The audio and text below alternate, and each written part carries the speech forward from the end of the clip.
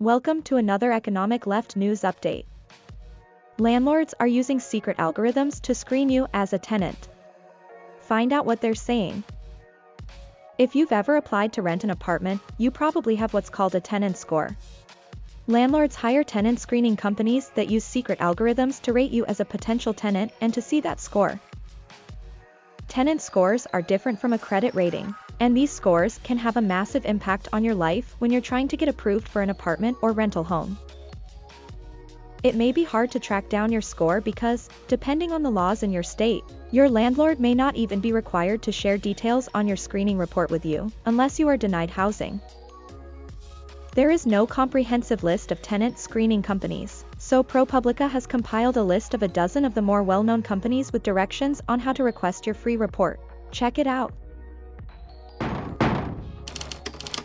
Thank you for watching. A link for the full story is in the description below.